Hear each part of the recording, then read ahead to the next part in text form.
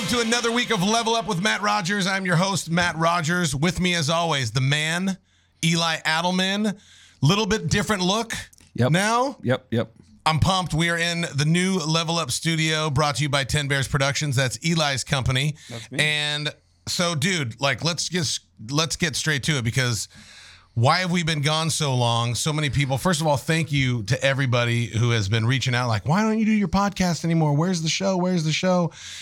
Dude, I wish I had a precise answer for you, but the truth is, like, dude, life got in the way. Yep. Started football season with the Titans, got super busy. Wife got pregnant. Baby number 4 came, and life happened. So you've been slacking off. I've been slacking off. But here's the good news is season 1 was a success. Yep. In every sense of the word. We ended up getting guests that were on my wish list that we dreamed about. We had Super Bowl champions, we had Olympic gold medalists, we had cancer survivors, we had TV show hosts, we had Grammy winners, we had country music art, like we had everything. Everything, bro.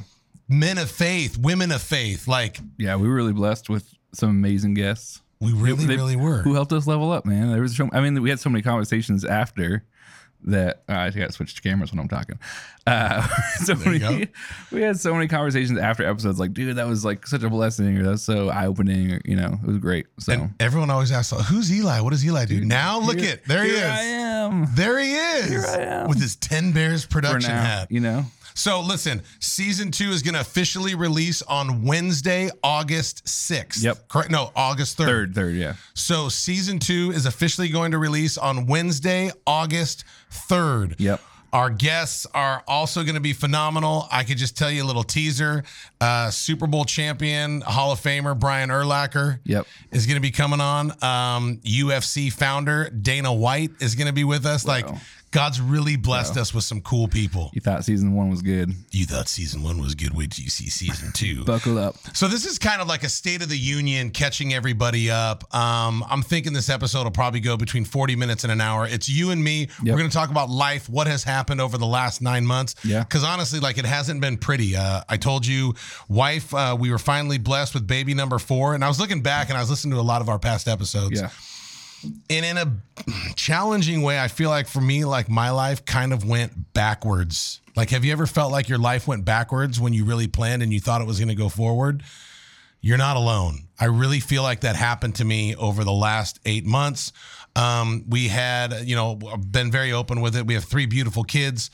Our 2 youngest were born with a rare genetic disease, cystic fibrosis. Mason has been healed of that. Sam is currently still battling through that and getting better and better every day. Yep. And I always say, if God did it for Mason, he'll do it for Sam. Wife and I move on faith. We had my wife on there, back-to-back podcast. Yeah. Talked about her overcoming drug addiction. If you didn't hear that, you got to listen to my wife's episode last year. I think it was called Faith Through the Fire. Yeah. Terry talked about when we met, overcoming drug addiction, giving our heart to the Lord, life-changing, and then we get married, life's perfect, and then we have kids, and they have, disease diagnosis. So we thought it'd be a great idea because, life has been so great to move forward in faith again at 43 years old, white beard and all, to have another baby. Is he the dad? Is he the grandpa? Exactly. Like, we were talking, like, our oldest Braden, if he got married and had a kid at like 25, like, his kid would be like a 10-year-old uncle, like, which happens all the time. But I don't know, for us, it was kind of cool. But we did have a beautiful baby girl, Brooklyn Joy Rogers. She is gorgeous. Thank you, my friend. Love the picture. She's chubby, just like her daddy. She was born on April 12th, 2022. Yep. 4 days after that, my wife literally almost died. We'll talk about that in a second. And then I don't remember the exact date, but about a week and a half after that, Brooklyn was diagnosed with cystic fibrosis as well. Yeah. Very, very tough. Yeah. Especially when you get a promise from God, which Terry and I did, that you're going to have another baby girl and she will be the joy of your life. Right. Which is why we called her Brooklyn Joy Rogers. So you have this promise from God, the baby comes, everything comes to fruition. 4 days later, my wife almost dies.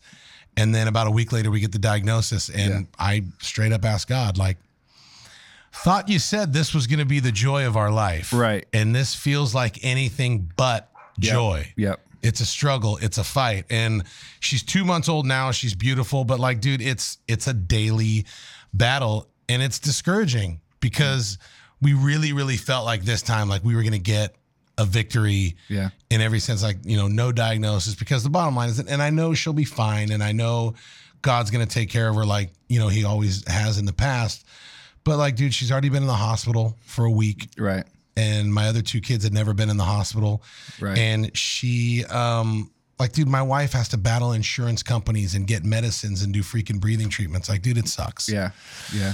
And I go remember ahead. we had lunch a couple weeks ago, and we were talking about this and how when your first, or I guess your second son, how are we dropping names here? Yeah. Yeah. Okay. Second son, Mason. When he was diagnosed, you went to the CF. It was, what was it, like the foundation? Yeah. Or was it like a meeting or? Yep. Yeah. Meeting 2008. And you talked about meeting a family that had three, they were the triplets. Yep. And you're like, bro, no way I could ever do that.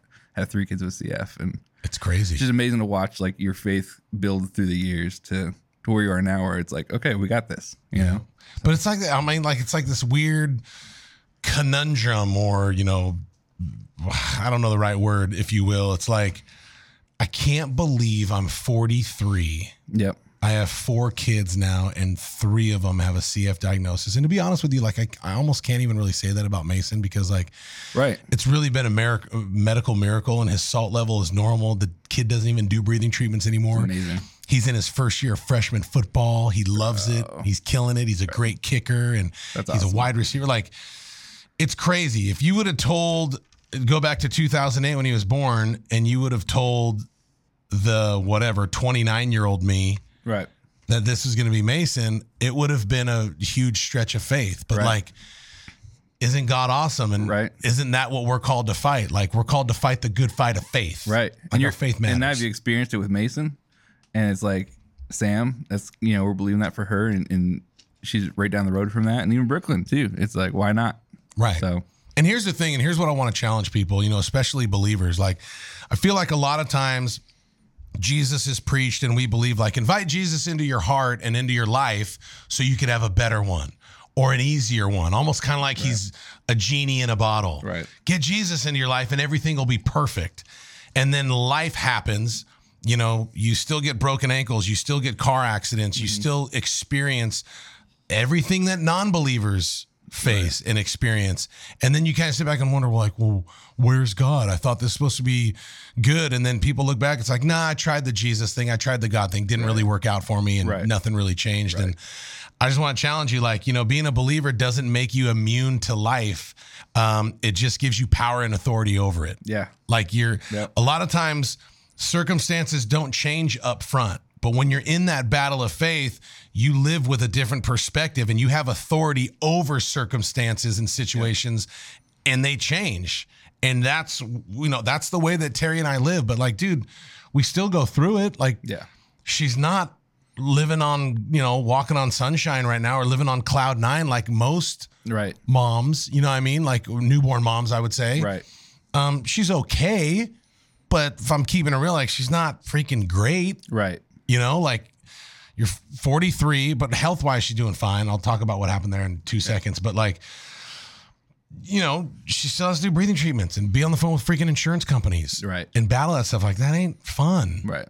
And you got to go through it, and you got to do life. But it's, like, honestly, like, I pray for people all the time, and I know our situation is getting better and changing all the time. But like, dude, prayer matters. Keep us in prayer. Yeah. Like, Yeah. you know, like, your prayers are needed. Your prayers matter. Like, reach out. Tell someone you love them. Tell someone you're praying for them. Tell someone you're believing in them. Yep. Like, one thing that I hate is that the whole thoughts and prayers thing has now been so watered down to where people are like, oh, thoughts and prayers suck. You're an idiot. It's like, Right. no, dude, they don't. Right. Right. Like, it's sincere. And, you know, they're like, oh, you just think thoughts and prayers are the solve, you know, the can solve any problem. It's like, it's not about that. Yeah, It's about, we're supposed to be encouraging, man. Yeah. You know, like that's what the heart of it is. And then beyond that, there's supernatural power to it. Like, Totally. so, yeah. like, I always think about, like, and, you know, for those of you who don't know, like, yes, I'm a believer in Jesus. I'm a disciple of Jesus. And here's why: I lived part of my life doubting and not believing, and it wasn't great. And I lived the other half of my life believing, and things changed. And like, I'm a guy of results. Yeah. Like, it's not, for me, it's not blind faith. Like, I've already seen too much. Yep. Like, I know the sun's hot because I felt it and I see it. Right. Like I know, water's cold because I drink it. Like I know Jesus is real because I've seen him. Yeah. I felt him. I've heard him. Yep. And that actually got me a lot of flack when I was on Dropping Bombs with Brad Lee. Oh, really? Because I said, God spoke to me. Yeah. And kind of like that whole Joy Behar thing a couple years ago when Pence said, God spoke to me. I got a lot of that from the haters like, why does God speak to you? And who do you think God, you're so special. God speaks. He's like, dude, no, he speaks to all of us. Yeah. He's got to listen. Yeah. Yeah. It's, your prayer shouldn't be a monologue. It should be a dialogue. And I didn't know that. I didn't pray like that 15 years ago. I would always pray, over my food and God bless my kids and this and that, almost kind of like I was begging him to do something and wondering if he really will or not. Right. Dude, my prayer life's totally different now. I talk to him like I talk to you. So good. And like, do I hear an audible voice back to me? No. Right. I've heard an audible voice from God 2 times. One time he actually saved my life. I was about to run through a green light, and believe me, not believe me, I don't care. It happened. I'm going through my green light and I heard a voice yell, "Stop!" Dude. And it scared the crap out of me. I slammed my brake on and zoom, a car freaking ran a red light. Bro, that's It wild. happened. That's wild. Now the pessimist will say, well, why did that happen to you and not the other, million people that died in a car accident? I don't know. Right. I just know it happened to me. Yeah. I also don't know why your kids don't have a diagnosis and mine do. Like we could play it both ways. Yep. 100%. I don't know. I just trust them and I believe and I've seen. Yeah. So I think it's cool though that the only question the disciples really asked Jesus is, how do we do that? How do we pray like you pray? And he said, you pray on earth as it is in heaven. Yeah. And Psalm 116 says, I prayed to you and you inclined your ear to me. You heard me. Like that fires me up that there is a creator of the universe, a God that actually listens to me, that hears me. Like all of us just want to be heard. That's why we have podcasts. Right. That's why we make Facebook Lives. That's why we post. Yep. We want to be heard. And the thought of the creator of the universe hears me, inclines his ears to me, and answers me, like that doesn't make me nervous and I hope I get everything right to please God. It makes me like run to my daddy when I'm hurting. Yeah. Totally different perspective. Yeah. I mean, 100%. Like if you know that the creator of the universe is listening and wants relationship and is there to support you, in a way that we've never felt before. Yeah, of course. Because I mean, dude, like there's so many people, believer and non-believer, Christian, atheist. So many people are freaking hurting right now. Yeah.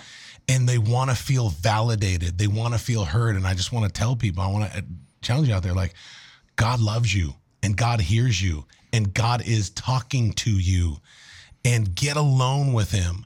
Not just say a prayer before you eat or before you go to bed. Like, dude, carve out 20 minutes before you face your day. Wake up 20 minutes earlier. Get in a closet. I love to sit on my back patio and just sit there. Yeah. Well, I don't know how to pray. Just say this: God, I don't know how to pray. I just want to talk to you and I want to know that you're real. I don't, help me with this. Like, just, dude, he's a good father. Watch what happens. Yeah. Your life will change. Yeah. It really will. Yep. Because that's what happened to me on April 10th, 2010. Mason had been sick for 2 years. My mom had passed away, which was the greatest source of encouragement in my life. And I asked God, I got alone with him. And I gave my heart to Jesus at 5 years old in Sister Coleman's class for a piece of butterscotch candy. Yeah. So I had been a Christian my whole life, but dude, I never talked to God. Right. I prayed, but I didn't talk to God. Yeah. I prayed, but I didn't hear God. I went to church, but I didn't really feel anything or do anything. Like I was just being a good boy. But on April 10th, dude, 2010, Yep. I got alone with God and I asked him real questions.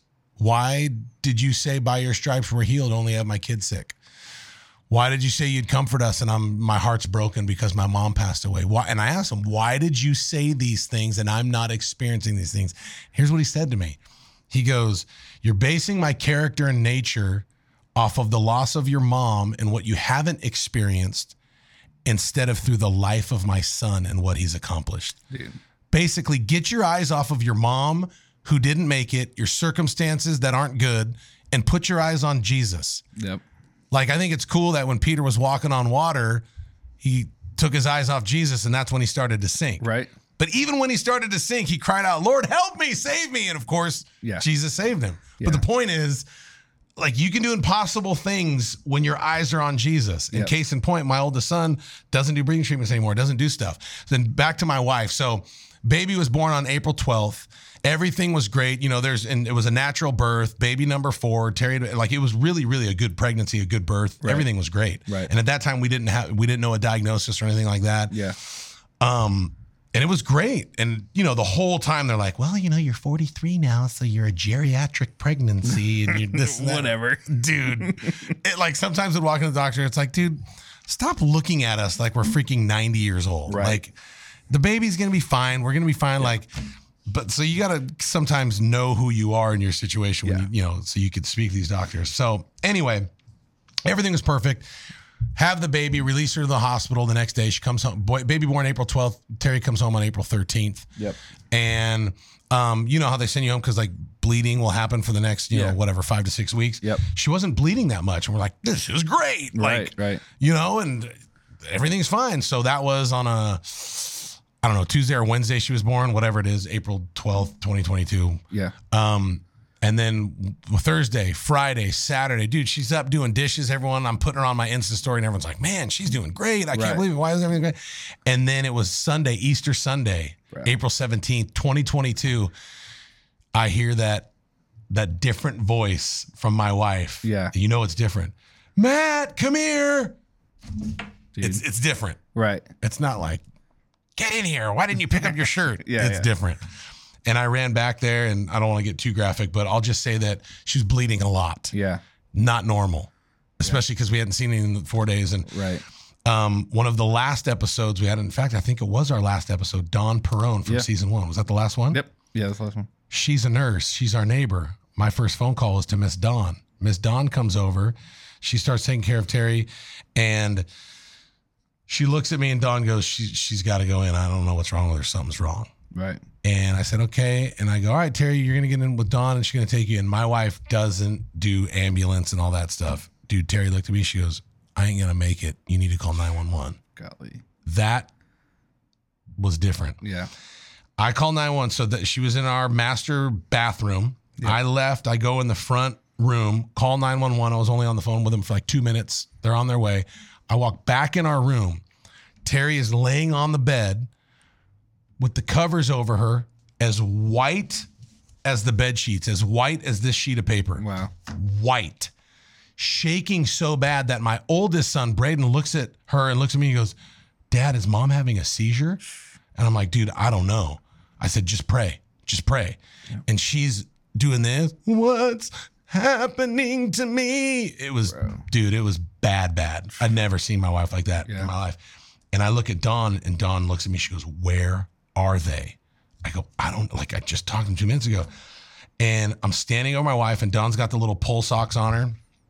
And she looks at me, and she got her blood pressure. She goes, dude, her blood pressure's 100/60. Like, not great. Yeah. And then I watched the little finger oxygen thing. Yep. Dude, no joke, go 97, 96, 95, 94, 93, 92, 91, 89, 88, 87, that fast. That's scary, man. And dude, it came over me, and my conscious, God, whatever it was, I'm not going to say thus says the Lord on this one, but in my spirit, I heard, are you just going to stand there and watch your wife die? And dude, the Spirit of God came over me. Dude, I took my hand, I slammed it on Terry's chest. I said, in the name of Jesus, I command your oxygen to come. And I just started going for it. Yeah. Dude, her oxygen goes 87, 88, dude. 89, 90, 91. Like, I saw that it happened. And Dawn looks at me and she goes, keep doing that. Keep doing that. And I'm just praying. Braden's praying. And then, long story short, the ambulance comes. She gets in the ambulance. Her blood pressure was at like 130/70. It's back up. Oxygen back up. She went in. We found out that she had a 6-centimeter blood clot in her uterus that wasn't passing. Bro. Which I guess is like fairly common. Really? like not, I don't know if it's common's the right word, but dude, you know, it's like you go through something and everyone's Right. like, oh, that happened to my aunt, my wife. And we probably had like 10 people say, That's wild. yeah, like, oh, that happened to us. Do people like, do their blood pressure drop like that? I have no Does idea. that always happen with that? Or I don't know. Like, I think when, this is what I think, I don't know. I think that when my wife saw the blood, Okay. she freaked out. Yeah. Yeah. And I think anxiety definitely took over. But there's also something that was naturally happening that, like, dude, she was not well. Right. I don't know if she sent herself into shock Right. or her body went into shock, but dude, Right. I think she was in shock Right. because she was in white. Right. But bro, straight up, she was wild, dying. Man. Like, and I'll never forget, it was 2004. I watched my grandma pass away. I was in the hospital when she did. Mm-hmm. And it was weird because I watched my grandma go from kind of like a normal body. She was in the hospital, so her color wasn't great. Right. But dude, when she passed away, I watched her freaking color, almost like a chameleon, Were you in the room? in the room. Okay. I watched my grandma's complexion, no joke, go from like normal skin color, and then she took her last breath, and she turned like white gray. That's wild. And it man. tripped me out. Like Yeah. I was like, Yeah. dude, that's not cool. Yeah. Dude, I was watching my wife do the same thing. That's wild, man. And that's when it's like, you just gonna stand there and watch your wife die. Yeah. Well, dude, I ain't a freaking doctor, but dude, I do carry the Holy Spirit and I have seen him work and I do believe. Yeah. And once again, he did. And, dude, honestly, like God saved her life. And then she went in and she had to end up having what's called a DNC. I don't know what it stands for, but they go and vacuum and Yep. suck out the blood clot. She was only under for like 20 minutes. They did. Everything was great. I believe 100% that God uses doctors and medicine. Like, dude, at the end of the day, God wants you well. Yeah. You Yeah. know what I mean? Yep. And my wife got well and she's here and she's fine and she's great. Dude, and how awesome for Braden to be in the room, like while you're like doing that and him experiencing that. What a way to build his faith and see that, you know, you as a man over your house praying over your wife, and that's powerful, man. Dude, there's something powerful, I think, about a man having spiritual authority. Because we always, like most of us, when we think of a good Christian warrior, we think of a woman, our mom, Right. our grandma. Yeah, isn't that interesting? Yeah. Yeah. For me, it was my mom. Yeah, 100%. You know, Yeah. my dad was awesome. He's a believer. We had him on the podcast. I mean, Yeah. dude, great man. But my mom was the spiritual warrior. Right. My mom was the one. Yep. Every morning, if you had a sleepover at my house, people would wake up and be like, dude, what's that noise? You'd hear like, "Shandarabakoria," you know, and they're like, what is that? I'm like, oh, bro, just go back to sleep. It's my mom praying. Mom's going for it. Don't worry. But like, for me, I took on that role in my house. I think there's something really cool about your sons watching their dads submit to God. Yep. Close their eyes in church, raise their hands during worship, not in a fake way, but in a reverent, holy way. Yeah. Like, I love you, God. Yep. One of my favorite songs right now is "All My Life You Have Been Faithful. Yeah. All my life you have been so good." I can't not cry Dude. during worship when that comes on. And I love worshiping God, and I love the idea that my sons are watching me worship God. Yeah. Because I think, I don't know, but I think it's doing something inside of them that they're going to remember when they're 30 and 40. 100%. Yeah. You know? And hopefully it's like, I saw dad do that, and that's what I'm going to do when I'm a husband and have kids and stuff. And it makes it okay for them too, because they're, you know, I think so many people are like embarrassed to worship, or like, it's like, no, if your dad's doing it, you know, your dad's leading by example, there's a lot of power to that. So it's awesome, man. And I don't ever like try or force, like, dude, sometimes I just worship like this. Yeah. That's You know? okay. But dude, sometimes I'm just like, Ugly cry. but dude, this is why worship is, in my opinion, very important. Because when someone has an anointing as a worship leader, dude, it changes the freaking environment. Yep. And I've been in services where, you know, people have had good hearts and they're singing to God and you reverence God, but they don't got that freaking juice and that anointing. Yeah. There's a difference. Yep. So dude. all the worship leaders out there, God bless you guys. That's right. Carry the anointing. Don't worry about the performance and don't worry about how you sound. Like, Yeah. sing to God. Yeah. Because for me, some of my best worship experiences in church is the singer wasn't great, but the anointing was thick. Yep. You know? And when that stuff happened with Terry, though, the other thing, like the flip side of that is Sam, our baby, you know, or not our baby girl anymore, but our girl. Yeah. She's 7. She's outside playing with a friend. She hears the ambulance come. She starts freaking out. Because, like, dude, she's a baby girl. Did she know what was going on at all? No idea. No idea. Okay, so the ambulance just shows up. Yep. Ambulance shows up. She runs in, screaming, "What's going on?" And, dude, this is the first time I've ever got real with this, my daughter. And I grabbed her. Because normally my daughter's crying. I pick her, "Oh, baby, it's okay." Kiss her. I'm like, "It's going to be okay. Mommy's okay." Yeah. I didn't do that. Dude. Because mommy wasn't okay. Right. And I got real with her, dude. And I grabbed her by the face. And I said, "Listen to me. Now's not the time to cry. Mommy's in trouble, and you need to pray for mommy because God's going to heal her. Pray for mom." Dude. And she goes, "Okay." And dude, it was weird. Like, I'd never done that with her before. Yeah. Like, I was just straight up. Yep. Because you have all these thoughts like, you know, what if she dies, this and that? Like, I don't know. Like, it was weird. It's scary when your wife goes through stuff. Like, when our first pregnancy, we actually had a miscarriage. Dude, I did not know that. Yeah. And it's called a blighted ovum. So, like, I guess what happens is there's not actually a baby that grows. Your body just thinks you're pregnant.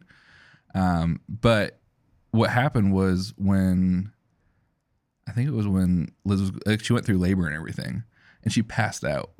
And it was like, it happened a couple times. Hold on. Is she in labor because you think you're having a baby? Like, is she 9 months pregnant? No. This is like after like her body thinks it's like it is pregnant, but it isn't. Like, there's no embryo. I got it. Yeah. And so, like, that whole situation was like just covered in the Lord, like from insurance to all these things. But like, it was wild. But yeah, it's like when your wife's going through trouble, it's like, oh man, like she's, you know, Liz is an incredibly strong person, but when you see her like weak and vulnerable, it's like, man, it's scary. It's totally scary. And it definitely brings you to that place where like all you can do is cry to the Lord. So that's all you know how to do. Right. Like, that's why we've all said this, like, I don't know how people do it without God. Yeah. I don't know how people, I really don't. Like, yeah, he's the only thing that gives me this much hope. Yep. Or this much hope. Or now, like, in my faith walk, I have this much. Like, I'm constantly living. Like, it's building. The longer you walk with him, the more you trust him. Yep. And sometimes things don't get easy. Like, life still happens. But dude, you trust him. You trust him different, and different things happen. Yeah. Dude, that's crazy. I did not know that about Liz. Yeah, man. So, and that's actually this. I mean, goes into a whole other thing, but like she after that, she found out she had like hypothyroid, and that kind of was like a whole other health journey and all that stuff, which has been. Now, was that because you have 2 beautiful kids now? Yeah. Was that before them? Yeah. In the middle or after? That was the first. So the first pregnancy was that. Did she ever think like, well, maybe kids aren't in the card for us, and maybe we won't? Like, did she ever go to that doubt? No, side? We didn't really go to that. There's definitely like when we were pregnant for the second time with our son Elliot, there was that like until I guess like a few ultrasounds. There was like, okay, so what's like, are we good? Are we sure we're good? Or, you know? But I don't think there was that fear because we both really have always believed the Lord has had that for us. Yeah. So. Yeah. And that's cool. Like because you believe that because you probably heard that in your spirit or something, right? Right. 100%. So. And doesn't it suck? Like, I always tell this to believers, especially, like, the devil can't steal your soul. Yep. Like, he can't steal your salvation. Like, you're in. You didn't do anything to earn it. You can't do anything to lose it, type thing, you know? Yeah. Which, that's a different conversation. But but the devil can't steal your salvation. But what he can do is he can steal your faith. Yeah. Which is why we're supposed to fight the good fight of faith. Like, dude, I'm not called to fight cancer, cystic fibrosis, depression, addiction. I'm called to fight the good fight of faith. Yeah. My faith matters. And isn't it crazy how people who are in faith don't quit? Right. And when you don't quit, you never know what's on the other side, which is why I get so sad about, you know, suicide. Mm-hmm. I believe is one of the biggest lies on the planet because people think they're taking something that's theirs. Yeah. Yep. And it's not yours. You were created in his image. Yep. And it's his plan for your life. Yeah. But isn't that crazy? Like, dude, you don't hear about people quitting when they're in victory. They quit when they think there's nothing else. And that's why the devil's such a liar is he makes you believe that this is it. this is your lot in life. You're not going to have kids. You're not going to get better. You're not going to stop drinking. You're not going to stop smoking or using whatever it is. And he makes you think like that's who you are. Yep. When that's a lie, that's not the truth. And Right. if you don't quit and you keep moving forward, you never know what tomorrow holds. Right. It takes one day for your life to change. That's so true, man. I remember this is kind of, I don't know, maybe a little premature to say this, talk like this, but like I remember when we first started season 1 and we came up with the questions, and like one of the questions is like, do you remember, was there a moment in time when your life changed? And I remember thinking, because like my work career has been in music and as a drummer and a struggling drummer. And so like I've gotten some really cool opportunities, but just having them consistently is not for everyone. Mm-hmm. And so I remember starting the podcast and like producing podcasts and being like, man, I wonder if this is that moment for me, like coming up with that question. Yeah. I was like, I wonder if that, and it's like, it's been really cool to watch this past, was it been a year? Yeah. Just like, Well, it's been over a year now. but we went from being in your fifth wheel with like one camera to like having a studio in my garage. And it's like, that's been growing like incredibly. So, Well, I mean, people always ask, what's the hardest part about starting a podcast? Is hitting record and start talking. Yeah. That's the hardest part. I think it's anything, man. Like anything. Like, how about for you? Like, because last year you started a restaurant. You had I guess you had a baby this year, but like you found that out last year. Started having a baby. Yeah, keep it PG, Matt. No. I know, right? But like, what in all those things? Like, was there ever a time where like, man, I don't know, like with the restaurant, were you ever like, I don't know, this is the best choice, or were you just like, man, I'm going for it? Dude, the restaurant is actually, which by the way, Rock and Roll Sushi, Clarksville, Tennessee. It's a franchise. We're store number like 58 or something. Try Rock and Roll Sushi. Yeah. It's awesome and it's blowing up. You're store 58 of the franchise, but you're top 10, right? We're top 10 every month. Like, dude, it's been like, I have two great partners, Brad Holler, Brian Roberts. Like, I prayed about this before I went forward. Mm-hmm. And this is why it says, trust in the Lord with all your heart and lean not in your own understanding. Yep. In all your ways, acknowledge him and he will direct your path. What does that mean? In all your ways, in all of your opportunities. That's the root word, what it means in the Greek. In all of your opportunities, acknowledge him. The root word for acknowledge is experience. Experience him and he'll direct your path. So when it came to the restaurant, dude, I got along with God. Yeah. Do you want me to do this rrestaurant? Like, and then there was like this religious side, which I don't want to get like, rock and roll music and like, is God really happy that I'm playing Nirvana and Guns N' Roses and, right. And there's alcohol in there and this and that. Like, dude, for me, God spoke to me and told me, take care of this, and this, which here's what I'm just going to be honest with you. He said, take care of Heartland payroll. Yep. Number 1, your podcast and your clothing line, Bring Heaven. Take care of those 2 things. And I'll bless your restaurant. Yeah. I remember having that conversation right before you opened. Yeah. Last year. So I had peace about moving forward with the restaurant. Here's what I'll tell you about the restaurant, dude. Like, dude, we still have problems. Employees are, crazy and this and that, like drama and gossip and all that stuff. Yeah. That stuff still happens. But dude, I firmly believe, because I'm experiencing it, that God has a supernatural hand on our restaurant, because in the midst of that, dude, I'm helping certain employees with their mental health and with their addiction and with stuff like, it's almost kind of like a ministry, but you still have to run a business. Right. I love it, dude. Yeah. And we're profitable right off the bat. So and good. Things like are like, dude, it's phenomenal. And the concept of Rock and Roll Sushi, like, dude, it just works. Yeah. Like, it's plug and play. That's awesome. I don't have to reinvent. Like, dude, I don't know that much about sushi other than I freaking like it. Right. But I know about business and I know about people. Yeah. And for me, like, dude, that's my jam. Yeah. And it's been awesome. So for me, I really haven't had that, oh-ish moment for the restaurant. But I've, dude, the points where I have the oh crap did I screw up moment is when I really never felt the peace of God and I went through with it anyway. Yeah. Yep. And that's when I'm like, shoot, did I mess up? Did I really not hear God on this one? Did I miss God on this one? Right. And that's why it says, in all your ways, like, acknowledge him, ask God. Like, for me, I make decisions based off of, does it give me peace or does it make me feel pressure? Yeah. If it makes me feel pressure, Yeah. I don't do it. Yep. And here's a word for those of you serving in church. If you're feeling pressure serving in church, that ain't God. I don't care if it has God wrapped around in the name or you're in the church. Like, dude, serving God, serving in your church, pressure should never be attached to it. Yeah. It should give you peace. Like, dude, he is soft like a shepherd. The Spirit of God, it leads me. It doesn't push me. Yeah. And there's so many pastors and people out there, you know, not mine. I love the church I go to. Right. They push. Right. You need, you know, well, you're doing it for God and this and that. It's like, and they guilt people into doing this. It's like, and it makes them be like, I don't really want to do this, but I don't want to make God mad, so I'll do it. And they're worshiping like this and or whatever it is. Yeah, it's awful. Yeah. You know? Yeah. And it's Do you think common. Do you think that means, so I'm kind of going through it in my head. Do you think that means that things aren't challenging at times? Like, is peace and can peace and challenge coexist? What a freaking great question. And the answer is absolutely. Right.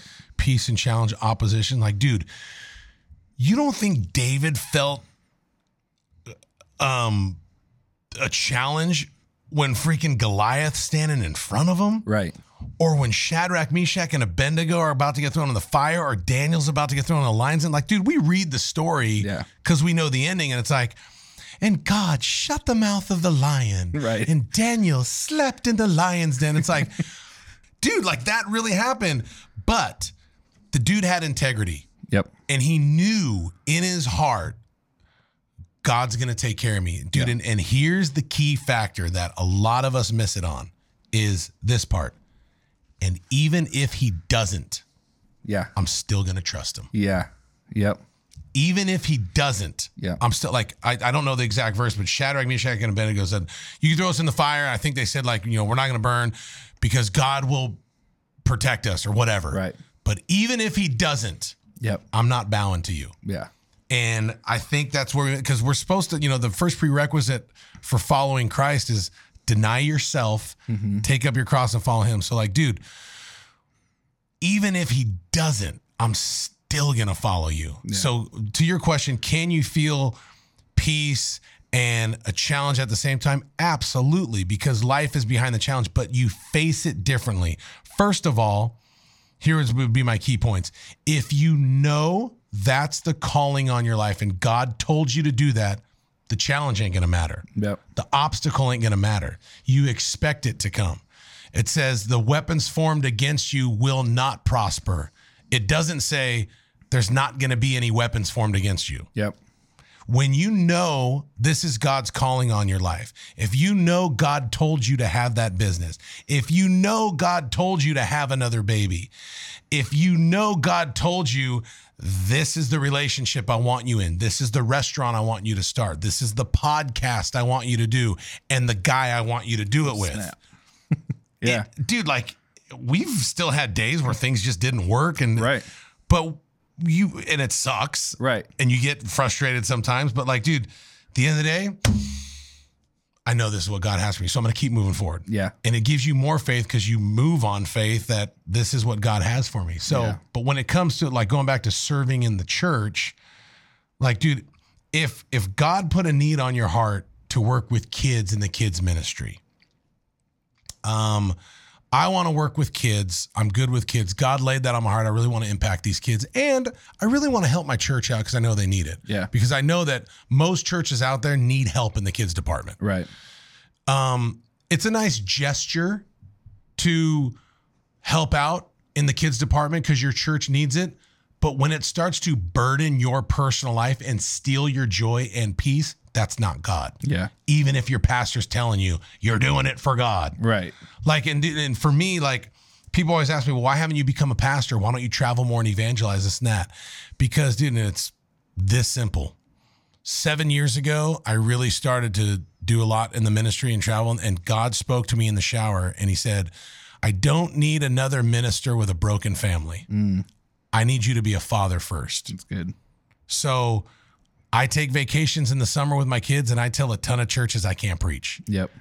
And it's like, well, you're missing out on ministering the gospel to God. Like, I'm ministering the gospel to my family. Like, Yeah, the one that I'm a matters dad first. Yeah, exactly. Yeah, getting your first ministry in line, and then Totally. That's because I mean, how many moral failures have we seen in the church over the past 10, 15, 20 years? Exactly. Like, and it's just because of that stuff. People are putting the church before their own family, and it's not good. It sucks. Like your family is not designed. Sorry, and I'm probably going to get a lot of pushback for this, but dude, your family was not designed for you to be absent 60 to 80 hours a week. Right. All for the cause of God's church. Like God doesn't want you to build his church and lose your family. Yep. Strengthen your family so that you can be so solid and you can build a church with a strong family. Because I think it's so much more attractive for people when they see that the pastors actually have a solid family. And I'm not going to say that life still doesn't happen and kids still don't do stupid things and this and that. Like, dude, that just happens. We've heard this from, I'm a PK, pastor's kid, which means I'm going to screw up a lot. Yeah. Doesn't have to be that, but at the same time, like, dude, pastors' kids are still kids. Yeah. And they still make stupid decisions, just like your 13-year-old made a stupid decision, and mine makes stupid decisions. Right. So you're not immune to that. But the point is, when you put pressure on the family and pressure on your marriage and your relationship, all for the cause of God, I don't personally believe that that's God. Yeah. I don't believe God adds pressure on you to build his kingdom. He leads you softly and peacefully like a shepherd. And through his Holy Spirit, people are going to show up. You're going to carry an anointing and God's going to blow up your church, not you and your hard work. Yeah. What that doesn't mean is sit on your couch and pray for people to show up because God's going to take care of it. No, dude, you still got to do the freaking work. Right. And you're still going to have hard days. But dude, when it becomes a grind and pressure all the time, that ain't God. 100%. For me. And like, why do you have that stereotype of pastors' kids that are always messing up and whatever? It's because their pastor dad's not spending time with them, Absolutely. That's where that comes from. So, and dude, for me, I still have to constantly remind myself too, because dude, I love helping people. Yeah. Like, dude, I love taking hopeless people and giving them hope and watching God show up. And I love when he uses me for that.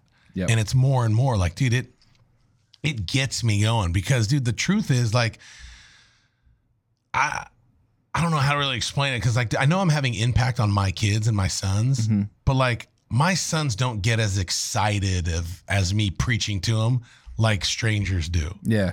So if you get fueled through your good message and people patting you on the back, and if your desire is the ministry and the results and the way it makes you feel, you're going to want to gravitate more towards that. Right. When I lay hands on people and God uses me to pray a prayer of salvation or pray a prayer of healing or whatever it is, restoration, and I see it, like, dude, that feels really cool and really good, and it's fun. Yeah. Like, dude, ministry is so freaking fun for me. Like, if it was just up to me, I would do it all the time. Yeah. But if my identity was wrapped up in that, then I would do that, and my family would go down and down and down and down. And then my kids would look at me like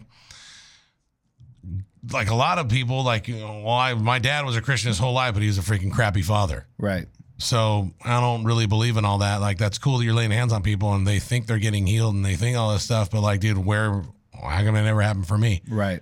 I don't want that to happen. Yep. I'm going to be a good dad to my kids. So good. Because that has a struggle in itself. Yeah. And I still have to be a dad and I still have to go through crap. Like, that's first. Yep. God first, not church. God first, family second, everything else. Yep. And by everything else, church. Yeah. Yep.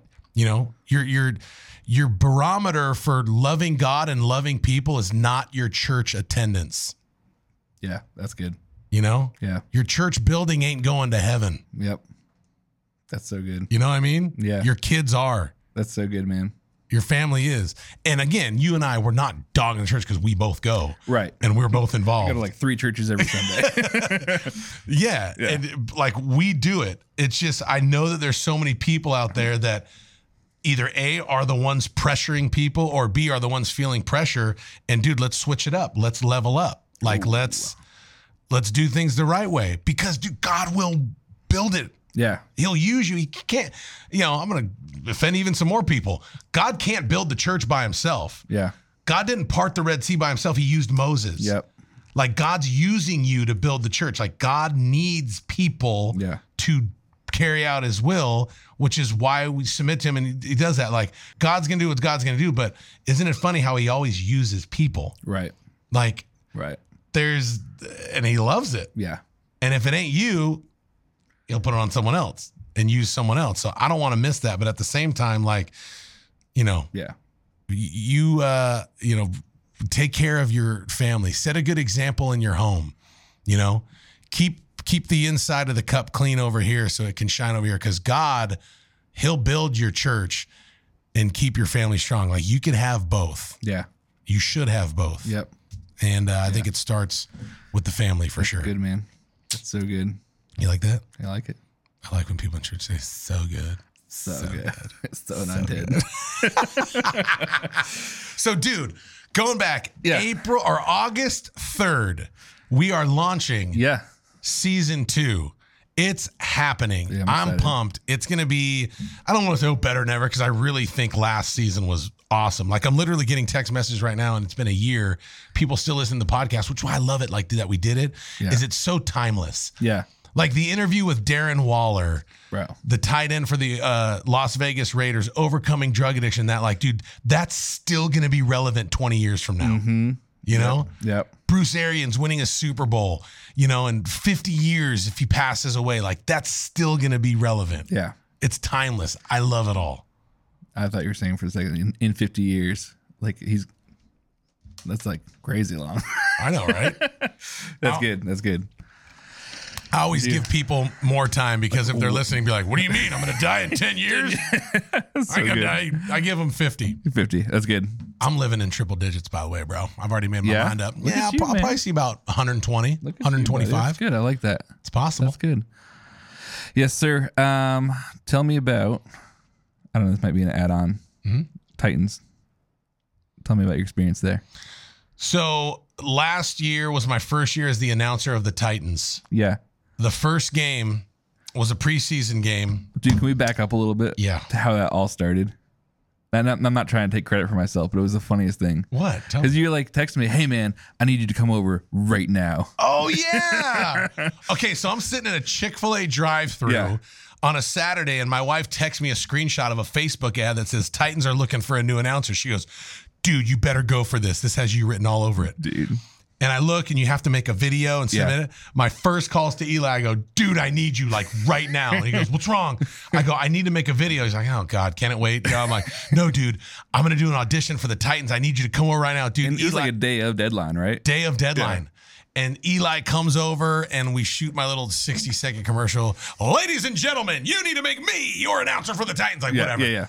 And dude, I got it. Dude. I went through the whole audition process and that was so good. Got it. And see, here's a prime example of what we're talking about. And this might seem like a small thing to people like, well, does God really care if you're the announcer for the Titans? And the answer is yes. He cares about everything. Yeah. What do you do with it? Because I know that I'm not just there to announce football games. I'm there to impact every single person around me for the kingdom of God. And my voice carries weight, not just to fire people up in the stadium, but someone's going to hear me and be like, that guy's different. Yeah. And maybe it's a businessman that says, I want to have dinner with that guy. And maybe it leads to something else. And plus I've had different promises and stuff spoken over me about this that I'm not going to share because it's for me and it's private. But I'll tell you this is my very first game. I felt opposition. Yeah. I felt challenged and I wanted to quit. Was that preseason or was that? It was preseason against the Chicago Bears. Yep. And a game that doesn't really mean anything. Right. It was my first go round.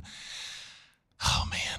And dude, I said my first announcement because the preseason, it's all backups. Yeah. Like I don't get to announce Derrick Henry, Ryan Tannehill, and at the time, AJ Brown. I'm announcing the backups, Matt Leinart, Logan Woodside. Right. People are like, who's that? Those are the backup quarterbacks for the Titans at the time. So I had all my notes, had everything all prepared, and I go, and it's our first series, and they're taking the field. I go, now starting at quarterback for your Tennessee Titans, number 5, Logan Woodside. And the whole freaking sound booth, 20 people look at me.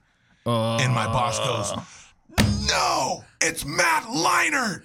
Bro. And I'm like, oh, dude, that's my first announcement. Yeah. 30,000 people, because it seats 70 and like half show up for preseason. Dude. 30,000 people. No one noticed. Bro, no joke. 30,000 people go, This guy. look up at the booth. And dude, 90% of them are freaking haters. Right. Because dude, no one likes the guy that wins the job. I was hoping the long-haired guy would win. They're like, oh, dude, he sucks. Why'd he get it? Like, dude, you're gonna get haters when you win. Like, it's part of the deal. And the guy before you, he's there for a long time, right? Yes. Like, so it's dude, like 25, 26 years. So it's like, and you're never gonna be as good as following the legend, this and that. And it's like, dude, 30,000 people wanting me to fail. Yeah. And I freaking fail. Like, in the worst way. And I was just like, and dude, I felt anxiety and panic. You know when you feel it, it goes like rushes from the top of your head to the bottom of your feet, and you're like, I'm sorry. Yeah. I'm sorry. And everyone's looking at me, and now it's like, well, dude, how's he gonna recover? Right. And dude, everyone's thinking it. Yeah. The people in the stands, the ones that hate me, that are laughing at me because I just failed, the ones that are rolling their eyes, and my boss who hired me. Right. And his boss, John Robinson, our general manager, and Mike Vrabel, like, dude, everybody freaking heard me. Yeah. Like, I even saw Vrabel go like this, like, what? Oh, dude, it was terrible. Dude. So what'd you do? I felt the fear, and I don't experience stage fright. Yeah. Like, I've sang on American Idol in front of in churches and all this and that. Like, dude, I don't get stage fright. Dude, I had full-on freaking stage fright like I was 5 years old again at a piano recital. And everyone's like, oh, dude, it was terrible. Yeah. And I was terrible. Really? Like whole game? Or? Oh, it got worse the whole first half because I was having a full-blown anxiety attack. Yeah. And half of the viewers know what I'm talking about, and the other half have never experienced one. Yeah. Here's what I will say. It feels like an elephant is sitting on your chest. Yeah. You're breathing fast. You can't catch your breath. You're lightheaded. You're almost going to pass out. You feel fear like you've never felt before, and you're praying that someone hits you over the head with a hammer and knocks you out. Right. Like, you just want to be out. Man. And as I'm announcing, it was so bad. It was like, McAllister carries the ball for 6 yards. Dude. Tackle made by Jones. Yeah. Oh, dude, it was bad. Bro. And they're looking at me like, we hired the wrong dude. Right. Like, it was not great. Yeah. And I just remember in my head praying, like, for real praying, like, as I'm getting through this. And it was right before halftime, middle of the second quarter, I had decided in my heart that I was going to quit. Yeah. I made the decision, Dude. which I thought at the time, this is not for me. I gave it a shot. I got the job. Yep. I wasn't good at it. All these things. Right. Good reasons. Right. Dude, you made it. You got the job. It didn't work out. Like, everything, like, and I didn't like the way I felt. I'm like, dude, this is not fun. I'm not going to have fun. Like, dude, I love my Titans. I love sitting in my awesome seats that I've had forever. And I'm like, I'd rather be down there with my wife and kids enjoying the game, not working. And dude, all this stuff's going through, like, and I'm going to quit. And it's still time because it's before season. And, the guy that, was backup, he'll do a good job and this and that. And halftime came, and I was just like, okay, just get through this game. Yeah. Like, just get through this game. And I'll never forget, it really happened. I'm in the urinal, and I'm taking a pee before I have to go back in. And God told me, he goes, did I not tell you that I got this for you? Why are you entertaining quitting? Bro. I didn't tell you to quit. Go out there and do, and then he just starts speaking to me. Go out there and do this. Yeah. And dude, as I'm thanking him, because before I was complaining to him, like, get me out of this. I don't like, Right. And as I thought, thank you, God. I think there's a psalm that said David encouraged himself in the Lord. Yeah. I started encouraging myself in the Lord, who was speaking to me at that time. And it was like a movie, like, just switch. And now I'm like, got that halftime pep talk. Freaking it out. Like, almost like Sylvester Stallone and Over the Top. Yeah. When he would turn his, like, dude, that's what I did. So did you come and crush it the second half? Came in and freaking crushed it the second half. Yeah. Yeah, Yep. you did. Can't, So good. Foreman carries the ball for 11 yards for another Titan first down. Ho. First and 10 from the 22. Dude, Like, I love it. Just know what I mean? bringing it. Oh, dude. And by the time I was done, I was like, thank you, Lord. I'm freaking awesome. I'm the best PA announcer in the history of PA announcers. Yep. I'm going to take over Roach's job for the Super Bowl. I'm going to announce a Super Bowl one year. Bruh. And yes, I'm saying that. I will PA announce a Super Bowl, at least one That's year. I'm going to be the best thing that has ever touched the game of football and PA announcing. And dude, I just got better and better and better every week. We host the Bills Monday Night Football. Jeffrey Simmons stops him on the 1 yard line because the stadium was so freaking loud. Yeah, buddy. Mahomes, Tyreek Hill, Travis Kelce come and play us, and they only score 3 points on us. We completely shut them down because the stadium was so loud. Miami Dolphins come in. They got to win to make the playoffs. We blow them out by 30 points because the stadium was so loud. Derrick Henry tweets, "This is the best stadium ever. It's so loud. It's a different culture." Like, dude, we moved the needle. We end up being the #1 seed in the AFC. We, get a first round bye. Of course, we played the Bengals and we lost, which freaking sucked. But dude, the stadium was so loud. And I'm like, I did that. That's awesome, bro. I put my fingerprint on that. I did that. I'm getting these people fired up. I'm in the game. I love it, dude. I'm in my zone. It is the funnest job I've ever had in my life. That's awesome. I absolutely love it. And it's not just about announcing for the Titans. Like, I have goals that I want to be the best PA announcer in the history of the game. Yeah. Because let me tell you something. I'm not bagging on anybody else, but everybody else is going, first down, Titans. Right. First and 10 from the 20. Like, Yeah.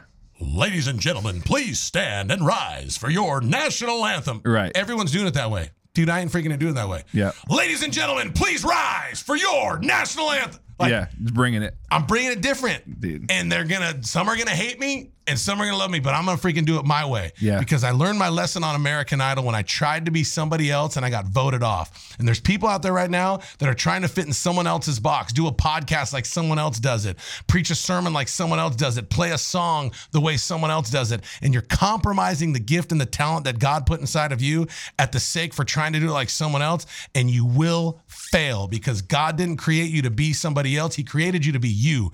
That person already exists. You don't. God needs you, and that's why you're here. 9 billion people on the planet. None of them have your fingerprints. You're born an original. Don't die a copy. And not for me, dude, I'm going to do it different than anybody else, and I'm going to let God be God and let the chips fall where they may. It's the funnest job I've ever had. I cannot wait for this year. That's so good. Got to tweet that, bro. I love you. That's so good. And don't miss the premiere of season 2 of Level Up, Wednesday, August 3rd. We're going to release them every Wednesday from there on out, but we're going to air this for about the next 3 weeks so you can share this with your friend. Share it, send it out. You can get the feel for what this podcast is. If you've never heard it before, Level Up with Matt Rogers. Hit the like button, subscribe, please, and share it. Share it. Yeah. Share it because we're going to do some really cool things in season 2 where we're going to incentivize people. We got clothes we're going to send them, swag we're going to send them. And if you want to come to Nashville and watch your Raiders play or your Broncos play or your Cowboys play on Thursday Night Football or your Giants play, whatever it is, we're hosting them. And we might be giving away some tickets and bringing them to Nashville and giving them the whole experience. That'd be awesome. Because we love our viewers. We love our listeners. We appreciate you so much. So please hit like, hit subscribe, hit share, and make sure you tune in and follow us for all the updates because we're going to premiere season 2 Wednesday, August 3rd. Level Up season 2. New look, new logo, new beard. I love you, Eli. Yeah, buddy. Love you, bro. You're the best. Let's get it.